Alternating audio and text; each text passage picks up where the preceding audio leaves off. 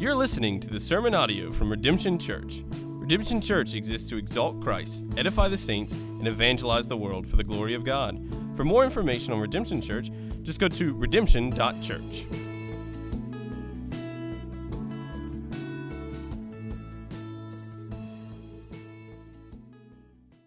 2 Samuel causes us to love a good rags to riches sort of story.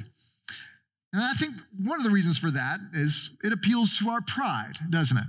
We like to marvel at the capacity and how capable we are to turn our lives around, to come from nothing and to become something, to become a success, become famous, become influential, become wealthy. So you might finish that degree that you've been working on for so many years, and we can rather stupidly think, well, I earned this degree. I worked hard. It's mine. It's my accomplishment. Or when we get that promotion at work, we tend to reason, well, look what I did. All my hard work that I've been laboring, it's paid off. Look how skilled and valuable to my company that I've proven to be. Or when we complete that tedious home renovation project, man, who needs contractors? Look how smart I am. All I need is a YouTube video and some nails and 500 hours of sweat, and I can do the same job. We're all prone to this sort of self-reliance and thus self-exaltation. As we've seen David, it's been its own sort of rags to riches sort of story, hasn't it? He's endured years of hardship, from being relentlessly pursued by King Saul in the wilderness, to tirelessly working to unite all of Israel under his leadership, and now he is finally coming into the kingship, king over all of Israel.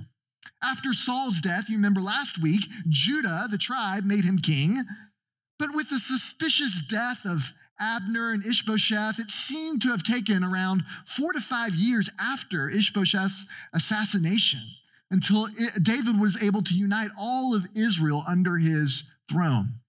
So in 2 Samuel chapter 5 and chapter 6, we're going to see David's kingdom begin in unity, and it's going to blossom in strength and success. He will unite all of Israel together. He will conquer a fortress and establish a new capital. He will even get respect from Gentile kings who pay him tribute. He will build a house. His family will grow in number. He humiliates the Philistines by conquering them. David's strength and power is going to be exhibited in his growing and expanding kingdom. So much so that we might expect him to begin to beam with pride. Look at what I've done. At least that's what we might do. But David refuses to exalt himself, but instead he chooses the path of humility. He chooses raucous praise to the God who has made him king. David's humility, after all, is what makes him a man after God's own heart. David has gone from the shepherd field in Bethlehem to being king over all of Israel.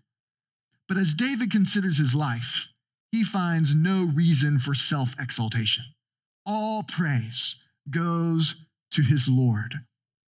Let me ask you that question.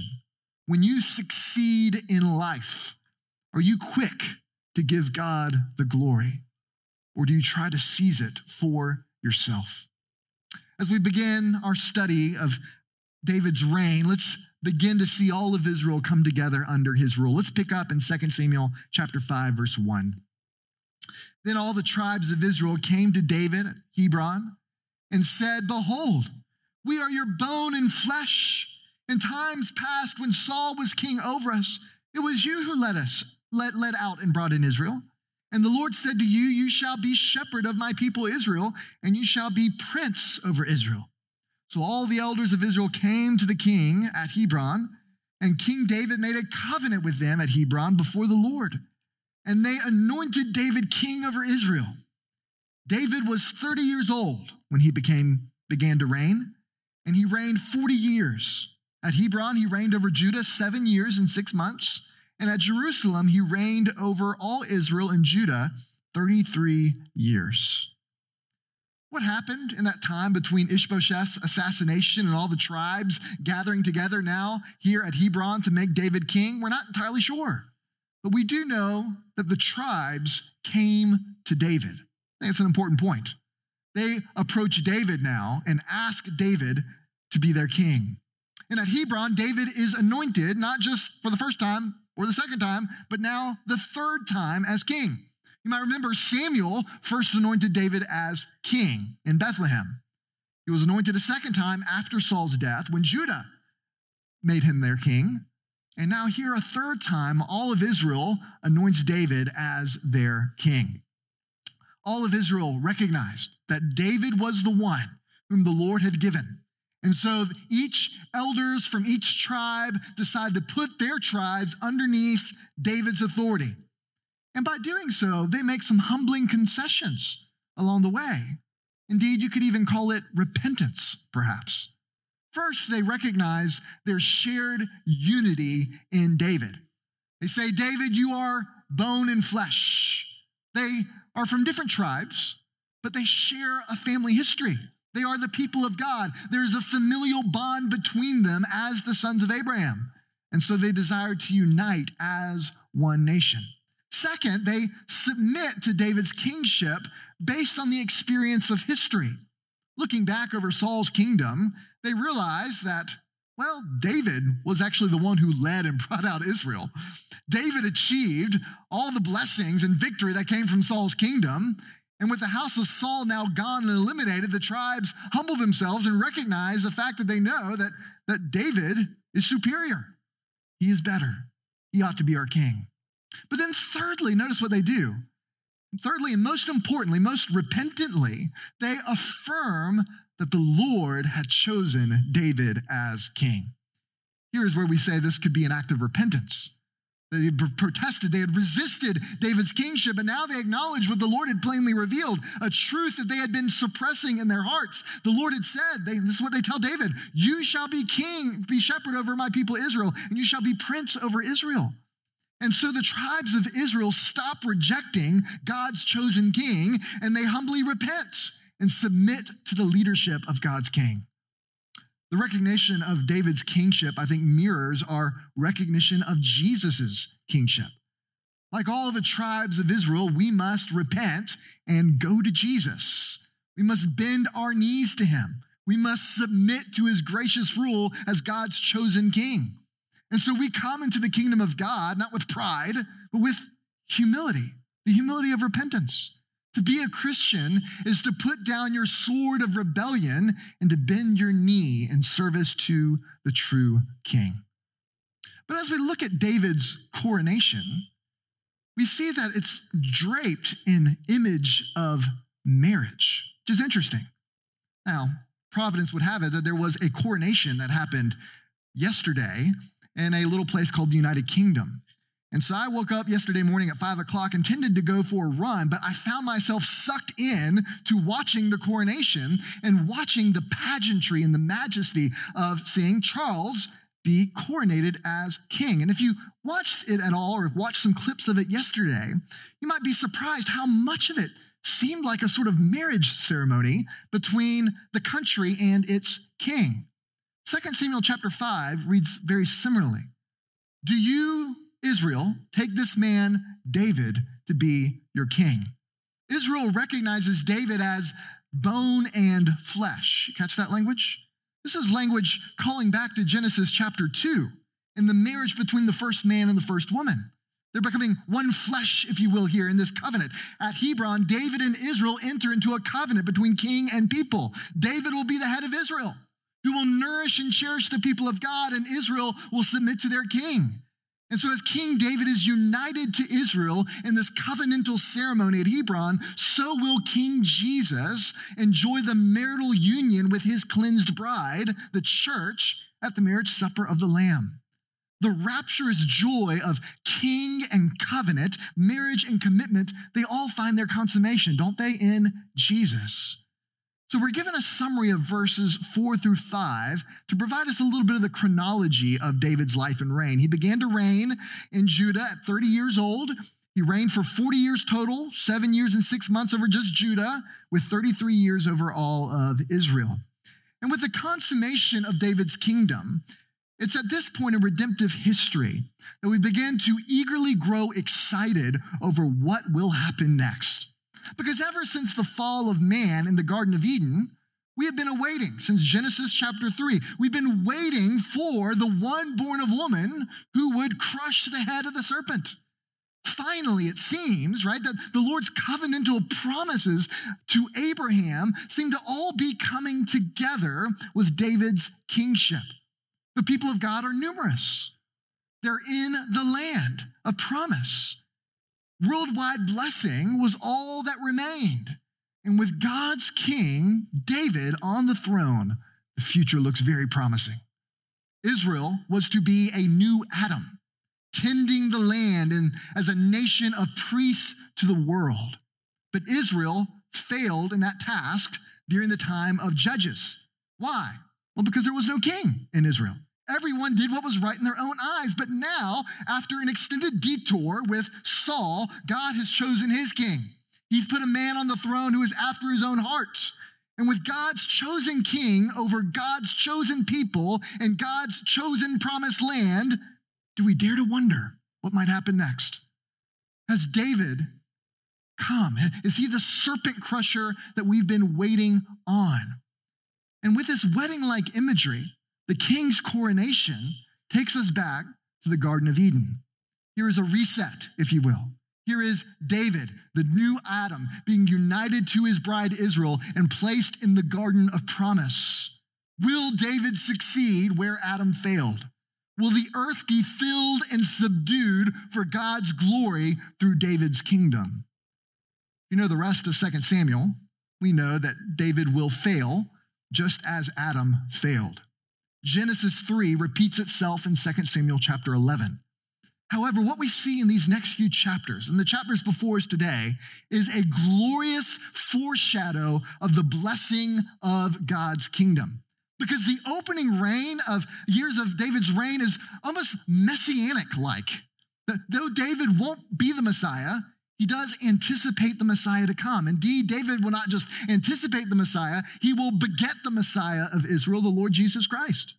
And while Adam succumbs to the temptation in the Garden of Eden, and David, the new Adam, will succumb to temptation while looking over the Garden of Jerusalem, Jesus will resist temptation and be obedient in the Garden of Gethsemane.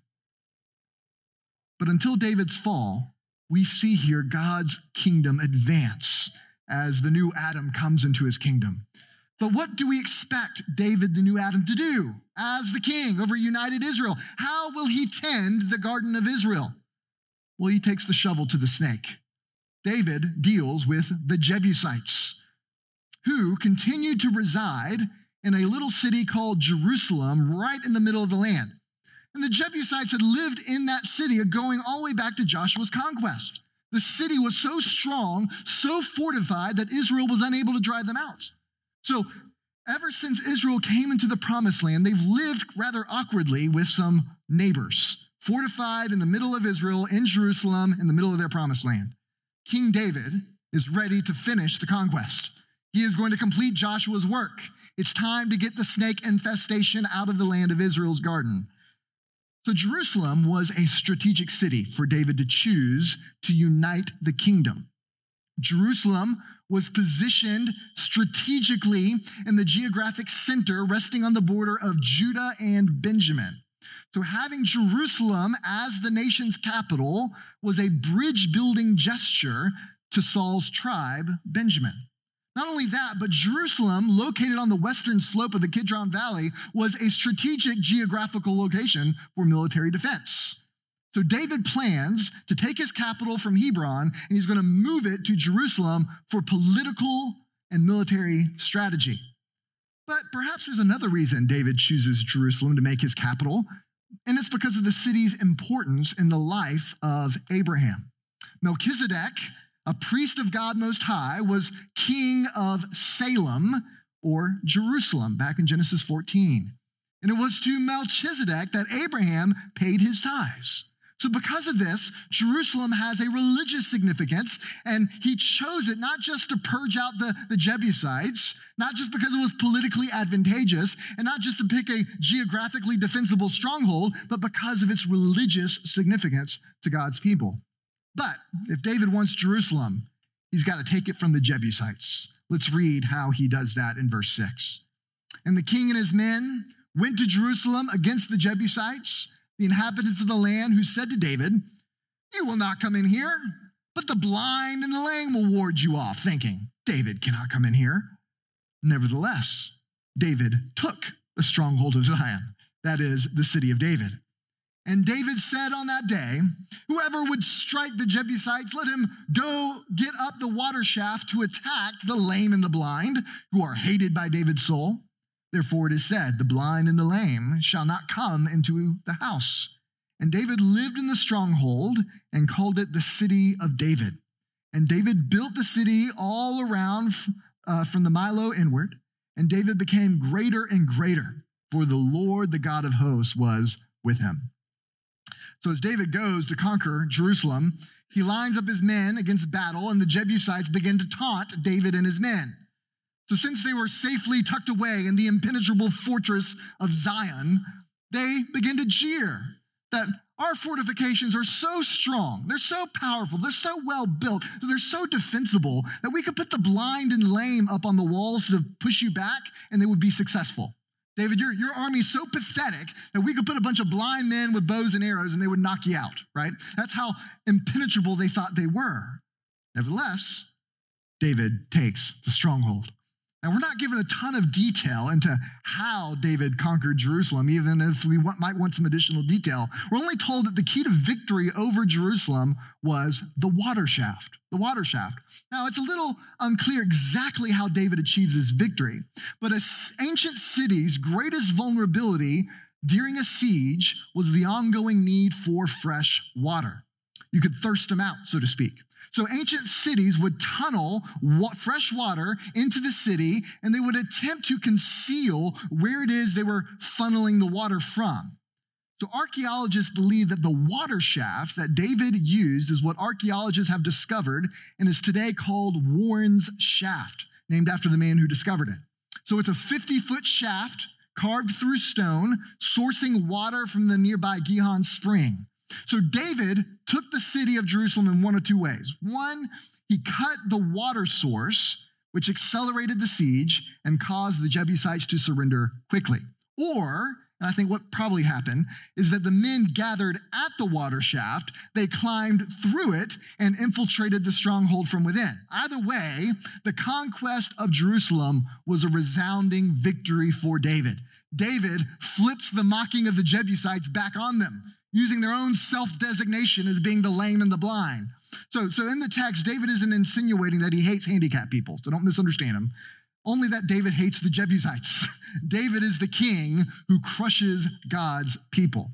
So the conquest of Jerusalem allows David to move Israel's capital from Hebron to Jerusalem. David had conquered the Zion of the Jebusites for himself.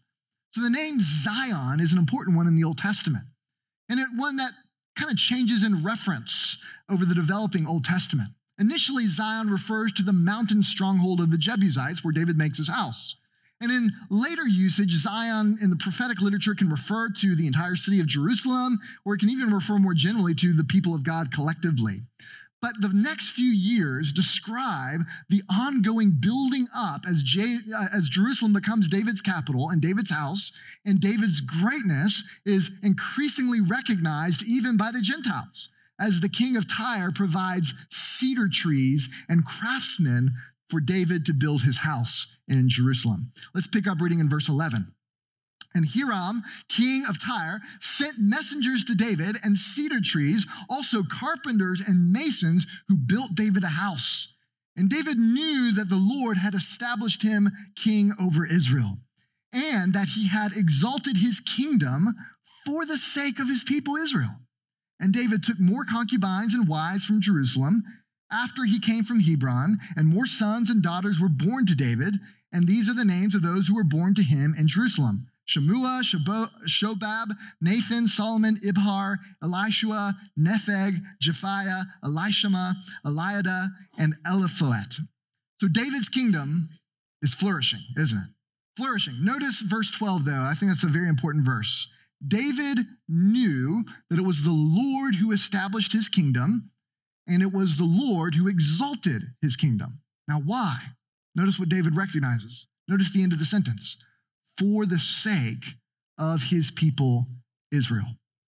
God blessed David. He blessed his kingdom. He blessed his reign in order to bless his people. Why do we pray that Jesus' kingdom come on earth as it is in heaven? Well, it's because we recognize this reality that the king's glory means good for us. As Jesus' kingdom prospers, so will we. As Jesus' kingdom advances, so will our joy, our pleasure, our gladness. And so Jesus is the king God had established, and he's the king that God is exalting. So this means that Jesus' kingdom deserves to be advanced, not yours. Jesus' will should be done, not yours. Jesus' name should be praised, not yours. And yet, by becoming servants of the blessed kingdom of the Son of God, laboring for the advancement and the glory of his name, it is for our sake. David's house is not only being built in a physical sense, but also in a familial sense as well. We are given another list of more sons and daughters born to David in Jerusalem.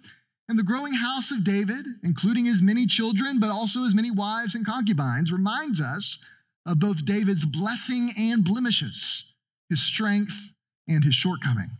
But the Lord is with David. His house grows strong. The Philistines are threatened by him. And so in the early years of David's reigns, the Philistines rallied together to defeat the emerging kingdom of David. And while David's conquest of Jerusalem is largely framed in the text as David's victory, the crushing of the Philistines is emphasized as God's doing. The Lord conquers the Philistines. Let's read about it in verse 17.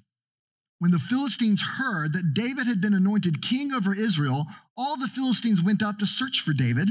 But David heard of it and went down to the stronghold.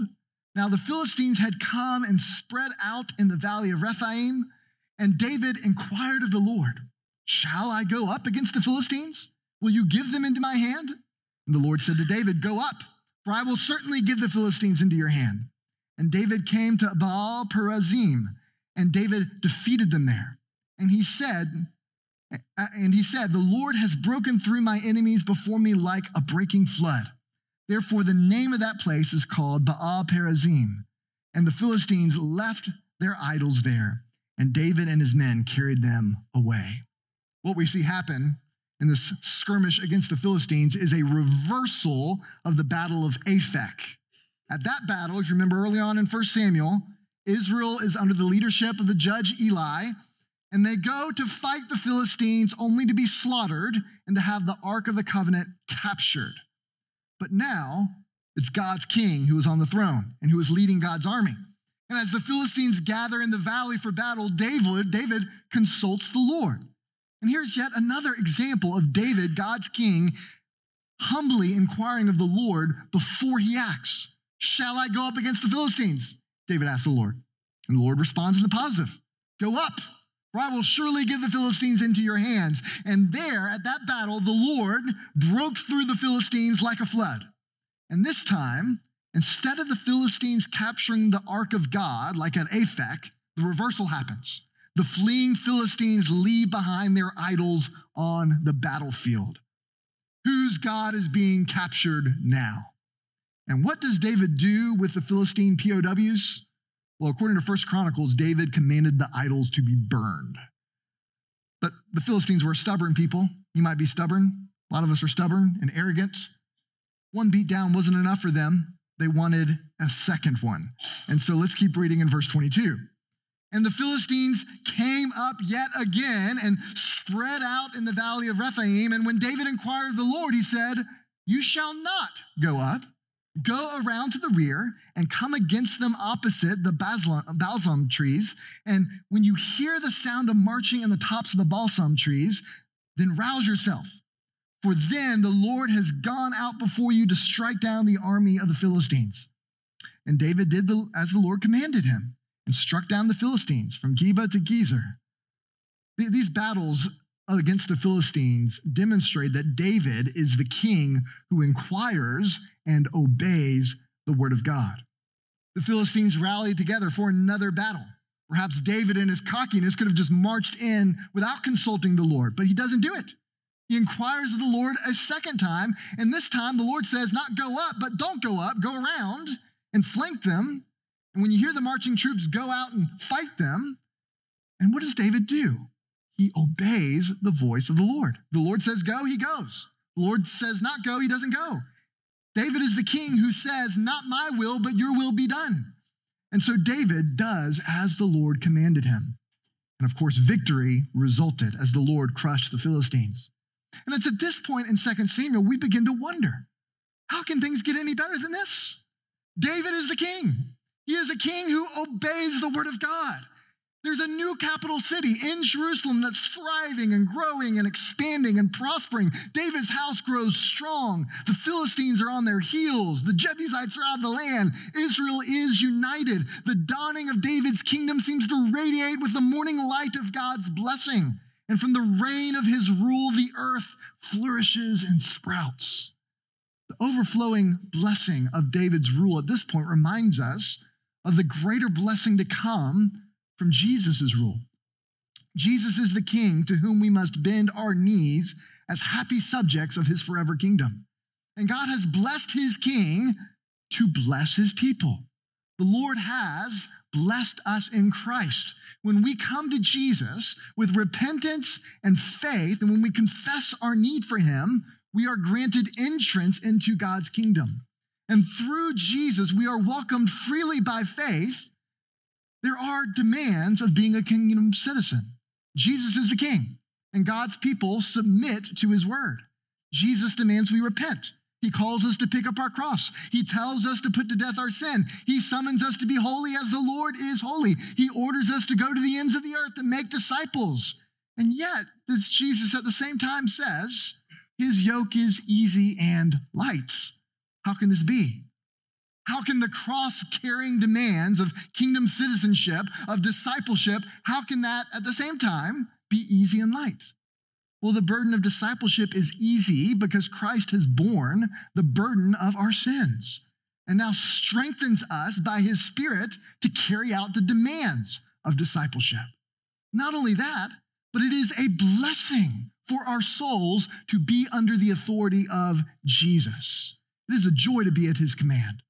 The slave of Christ finds the task pleasurable, even if it means we're presently under affliction, because we love our King and he has saved us. The Lord Jesus rules for our sake to bless us and to have the radiance of his glory shine upon us. So friend, don't begrudge the lordship of Christ, but instead recognize his good rule and remember his kingdom's advancement brings the blessing of God upon you.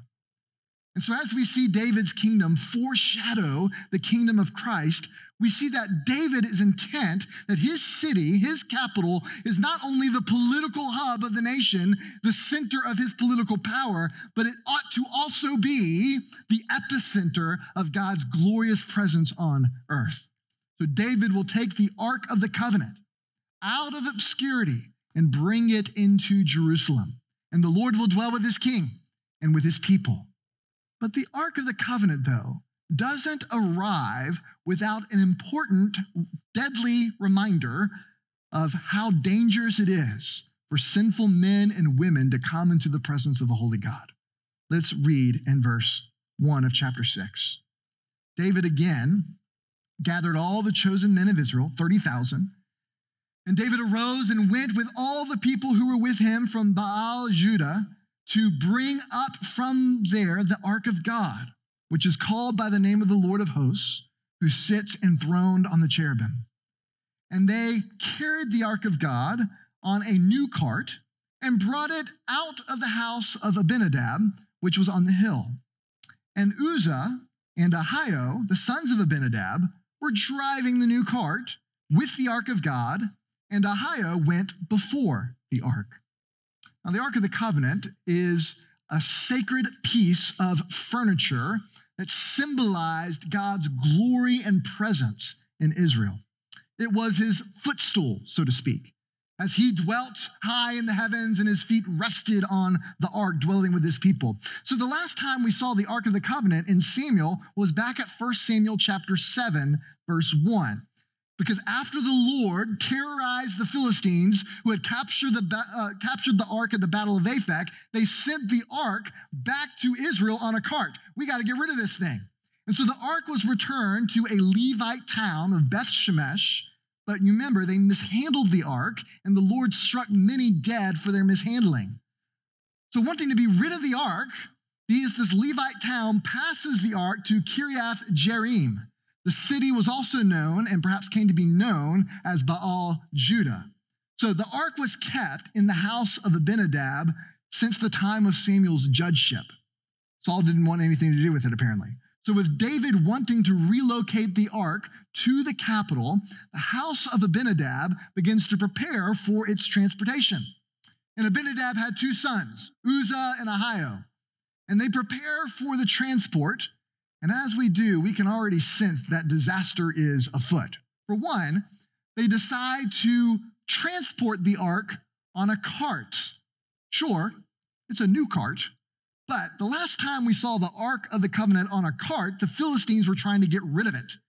And it's not a good sign that Uzzah and Ahio are following the transportation protocols of the Philistines. But according to the law, the ark was not to be transported by cart, but by poles running through rings on the side of the ark, and it was to be carried by walking on the shoulders of those who carried it. So I don't think the Levites had compliant safety officers in those days, but Uzzah and Ahio would have been slapped with a major OSHA violation by putting the Ark of the Covenant on a cart. Their carelessness has put them in grave danger. Let's read what happens next in verse 5. And David and all the house of Israel were celebrating before the Lord with songs and lyres and harps and tambourines and castanets and cymbals. And when they came to the threshing floor of Nacon, Uzzah put out his hand to the ark of God and took hold of it, for the oxen stumbled. And the anger of the Lord was kindled against Uzzah, and God struck him down there because of his error. And he died there beside the ark of God. What begins as a triumphant moment of joy? David is together with all of Israel, 30,000 of them. They go and get the ark, and they're preparing for a parade to Jerusalem with instruments and songs and singing and gladness and happiness. Spiritual revival is happening. Everybody's coming together, worshiping the Lord, David's kingdom, everything's going great. This is the sort of thing every pastor longs for to see in his community, in his church, people praising God, traveling together, and then disaster strikes. The oxen stumbles. The cart rocks. The Ark of the Covenant nearly topples off the cart, and Uzzah almost instinctively raises his hand to try to stabilize the ark to prevent it from falling. And then he drops dead. Uzzah's death surprises us, doesn't it? Why? Why such an extreme punishment for what is a well-meaning gesture? Uzzah was only trying to stop the Ark of the Covenant from falling. He had good intentions. He wanted to honor the ark, not defile it. He wanted to worship the Lord of the ark, not desecrate his footstool, but yet by his carelessness and disobedience, the Lord put him to death instantly. I think Uzzah's death is a theological Rorschach test. By looking at it and seeing how you respond, it reveals your theology. It exposes your doctrine of sin. Are human beings really that sinful that simply touching the Ark of the Covenant warrants death? Exposes your doctrine of God. Is God just and right to give out capital punishment here? You see, if you're appalled at Uzzah's death, it reveals more about you than you realize. Because the testimony of Scripture is clear. The Lord was completely justified to put him to death. The law of God was clear. Uzzah knew it. No human being should touch the ark. The Lord is holy. We are sinful. The whole system of Israel's worship prescribed by the Lord and given in the law, why does it exist? Well, it's because of this delicate reality of a holy God dwelling among a sinful people. Israel could only approach the Lord in his presence with the blood of atonement, with priestly intercession. That the sin of humanity put a chasmic gulf between God and us. So to get too close to the Lord, stained with our sinful hands, it deserves a death sentence. Uzzah's death is a reminder to all of us that God is transcendent. He is pure. He is marvelous in his holiness. And it's also a reminder of our fallenness, how stained and sinful we are, and how condemned we are before a holy God. Uzzah's quick and impulsive action causes him to commit the grave sin of presumption. As the late R.C. Sproul memorably said, Uzzah assumed that his hands were less polluted than the dirt. And because he did not follow God's instruction when he transported the ark, he put himself in a vulnerable situation to violate God's word. Uzzah reminds us that good intentions are no replacement for obedience. Do you follow God as you assess best? Assuming that your good intentions will make you acceptable to him. Friend, we don't follow Jesus as we think best.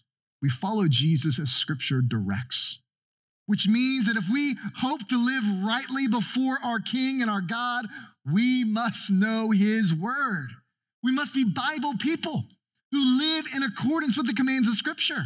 And listen, ignorance of God's word is no excuse for disobeying God's word.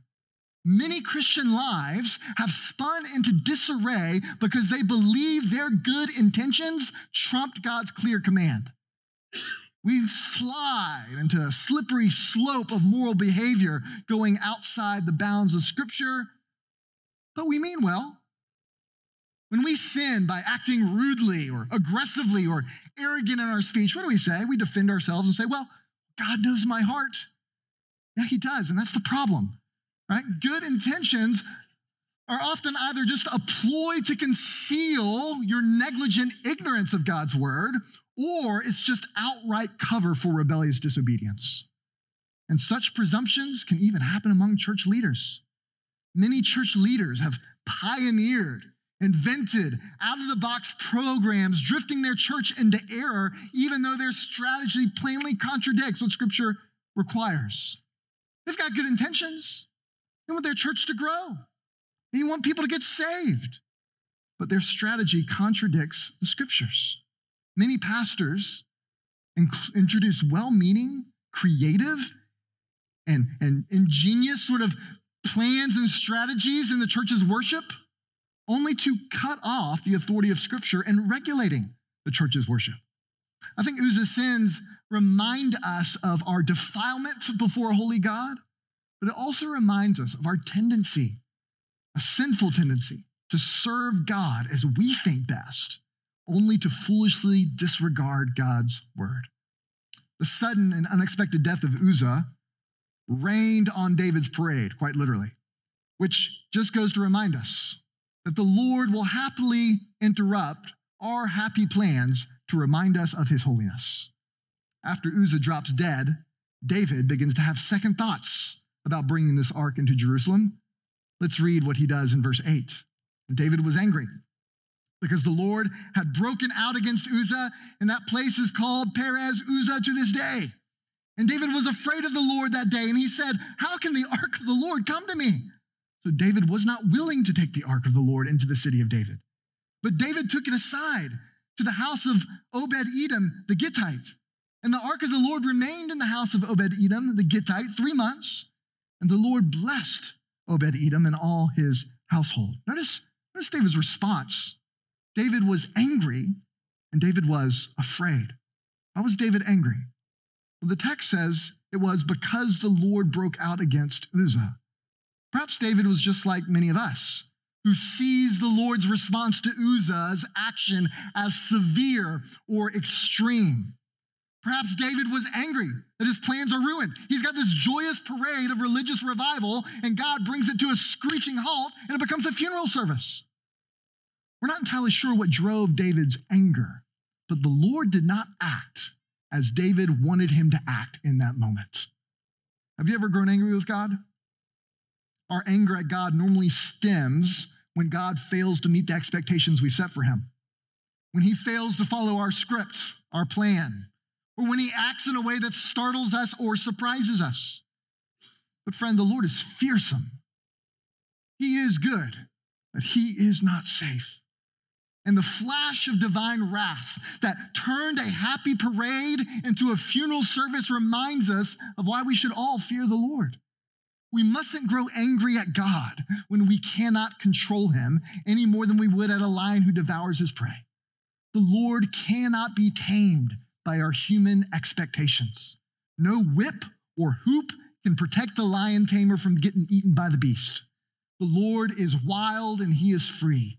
He is a God who will vindicate his holiness in violent wrath against those who defile it. And so David's anger shifts to another emotion. It goes from anger to fear. David was afraid. Is the Lord too dangerous to bring into Jerusalem? Do I, the king of Judah, want to live alongside the Lion of Judah? So David protests. How can the ark of God come to me? If this God, this holy God, is the God who would strike down Uzzah, do I want the Ark of the Covenant in my backyard? Will the proximity of the Lord's holiness bring ruin to me and to my kingdom instead of blessing? So David begins to have second thoughts. And so he stores the ark in the house of Obed-Edom the Gittite. But the ark's presence blesses the house over the next 3 months. And seeing how the Lord blesses Obed-Edom's house, David's anxieties begin to get relieved, and he continues with his plan to bring the ark to Jerusalem. Now, perhaps you're a little bit like David this morning. You're hesitant to invite a holy God into your home by repenting of your sin, by putting your faith in Jesus for your salvation. The Holy Spirit of God, the same God that struck down Uzzah, will dwell within you. But if you are hesitant to do so out of fear, let me encourage you to look around at other Christians, even in this room. See how the Lord has blessed them. Sure, they might not be blessed with new cars and lavish vacations, but look at their life. Look at their joy in their marriage and in their children. Look at their joy even in suffering. Look at their contentment and thanksgiving they seem to have in all circumstances. Look at the love they have for one another, the peace they have for one another. The blessing that you see evident in the lives of God's people, that comes by God's Spirit who dwells within them. And so let me invite you, you need not fear the Lord this morning. Come to Jesus.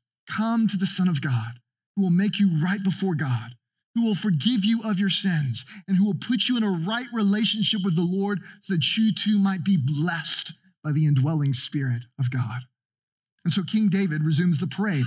After a 3-month delay, Israel's victorious king then begins to take on the role of a priest, leading the people of God in worship. Let's read in verse 12. And it was told King David, the Lord has blessed the household of Obed-Edom and all that belongs to him because of the ark of God. So David went and brought up the ark of God from the house of Obed-Edom to the city of David with rejoicing. And when those who bore the ark of the Lord had gone 6 steps, he sacrificed an ox and a fattened animal. And David danced before the Lord with all his might. And David was wearing a linen ephod. So David and all the house of Israel brought up the ark of the Lord with shouting, with the sound of the horn, as the ark of the Lord came into the city of David. Michal, the daughter of Saul, looked out of the window and saw King David leaping and dancing before the Lord. And she despised him in her heart. And they brought in the ark of the Lord and set it in its place inside the tent that David had pitched for it. And David offered burnt offerings and peace offerings before the Lord. And when David had finished offering the burnt offerings and the peace offerings, he blessed the people in the name of the Lord of hosts and distributed among all the people, the whole multitude of Israel, both men and women, a cake of bread, a portion of meat, and a cake of raisins to each one. Then all the people departed, each to his house. Here is David, the priestly king. He cloaks himself in the garment of a priest, the linen ephod, and he organizes the sacrifices offered to the Lord. Every time the ark moves 6 steps, notice they start transporting it correctly, by the way, right? And with the blast of the horn and the merriment of music, David begins to dance before the Lord. He prances, he leaps, he twirls before the Lord. Yahweh, the God of Israel, comes into his city, and David leads the procession with extravagant praise to God. David's actions are so extravagant, his praise so intense, his worship so extreme. His inhibition seems so abandoned that his wife, Michal, who was Saul's daughter, begins to despise him for it. And before we despise Michal for despising David, wouldn't we do the same thing? Yesterday, England had their coronation of King Charles. Could we imagine Charles hopping out of his state coach to lead the people of England to the coronation with cartwheels and jumping jacks? How would the people of England react to the king who, after his anointing, begins to do Irish dancing on the floor of Westminster Abbey? You and every other highbrow British citizen would lament how undignified. And yet David, the priest king, continues to lead his people in this way, in extravagant worship. Peace offerings are given. Burnt offerings ascend to the heaven. And David, the priestly king, blesses the people of God, and he gives them a feast. A cake of bread, a portion of meat, a cake of raisins. We can't help here, but again, see the foreshadowing of how the kingly and priestly offices come together in the person of Jesus. Jesus is the king from God's lineage, or from the lineage of David, and he is the priest in the order of Melchizedek. And so Jesus not only rules, but he leads us in joyous praise to his heavenly Father. And Jesus makes himself undignified, doesn't he? He humiliates himself, even to the point of death, embracing the cross for the joy set before him. And at the cross of Christ, our priest king provides a peace offering and a burnt offering, one not of bulls and of goats, but of his own flesh. And through the humiliation of the cross, Jesus invites all of us to worship the Lord as we come to him by faith. And so we feast on the provision of his flesh, the feast that he has provided for us. As we look to the cross, church, behold your undignified king. Witness the sacrifice of praise. Marvel at Jesus as he brings us into the presence of God. What a king we have. What a priest, that the crisis of Uzzah's death and its reminder of our sin and our judgment finds its remedy in a priestly king who prepares the way for us to come into the presence of God. Christ has paid the penalty for our sins. He has cloaked us with his righteousness so we can parade freely in the presence of God without fear. Because the Lord is deserving of all praise. He is the holy creator of the universe. He is our maker and our savior. He is our provider and our deliverer. He is our covenant-keeping God who abounds in steadfast love and who joins himself in covenant with his people. And so no wonder then, David, knowing this God, leads Israel with such exuberant praise. But extravagant devotion to the Lord can come across as excessive and even undignified in its zeal. If you live your life in praise to the God who is worthy of it, in such devoted, sacrificial, unhindered praise to God, people will deride you for it. Let's read what happens in verse 20. And David returned to bless his household, but Michal, the daughter of Saul, came out to meet David and said, "How the king of Israel honored himself today, uncovering himself before the eyes of his servants, female servants, as one of the vulgar fellows shamelessly uncovers himself." And David said to Michal, "It was before the Lord who chose me above your father and above all his house to appoint me as prince over Israel, the people of the Lord, and I will celebrate before the Lord. I will make myself yet more contemptible than this, and I will be abased in your eyes. But by the female servants of whom you have spoken, by them I shall be held in honor. And Michal, the daughter of Saul, had no child till the day of her death. As David returns home to bless his household after this wonderful feast of celebration, Michal, who had been watching her husband's extreme behavior, rebukes her husband. How the king of Israel honored himself today. David's prancing in the streets, stripped of his royal garments with a thin white linen ephod, was contemptible. David, you're the king. Act kingly. You should be set apart in your royal robes. Why would you, David, frolic around and prance around like a little commoner? You're the king. Michal has too much of her father in her, doesn't she? Her story is a tragic one. First, she was used as a political pawn by her father, stripped from David to be married to another man. Then she was taken from her second husband only to be reunited with David. And after this conflict, we're told that she had no child the day of her death. We're not given the reasons for her barrenness. It was either because this long-standing rift was created between David and Michal, thus giving no opportunity for the conception of children, or her womb was closed as an act of divine judgment. But Michal's reaction reveals her overinflation of David's dignity and her undervaluing of the praiseworthiness of God. David's response to Michal, I think, would have pierced her heart. Michal, the Lord chose me as king. He cut off your father. He killed your brothers in judgment. The Lord has chosen me and blessed me and taken me from Bethlehem and put me on the throne. I didn't do this. I didn't achieve this success. I'm not worthy of these blessings. God has done it. The people of God are flourishing through me because of God's hand, not mine. I'm not going to take any credit for any of this. I'm a nobody. I'm a shepherd from Bethlehem. I will celebrate the Lord and lead my people to do the same. The Lord is worthy of all our praise. And then David continues and says, I will make myself yet more contemptible than this. I'll be more based in your eyes. David tells her, if you think my behavior today is undignified and shameful, just wait as you watch me rule in the fear of the Lord.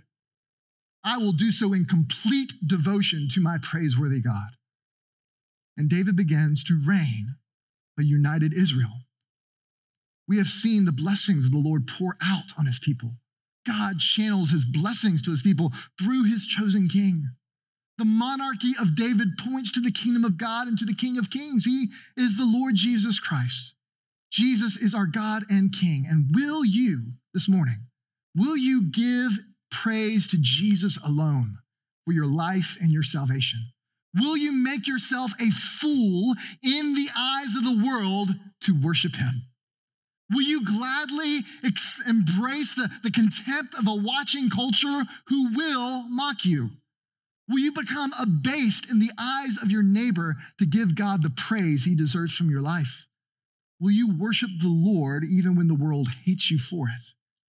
When they think you're too zealous, when they think you're too committed, too over the top, too devoted?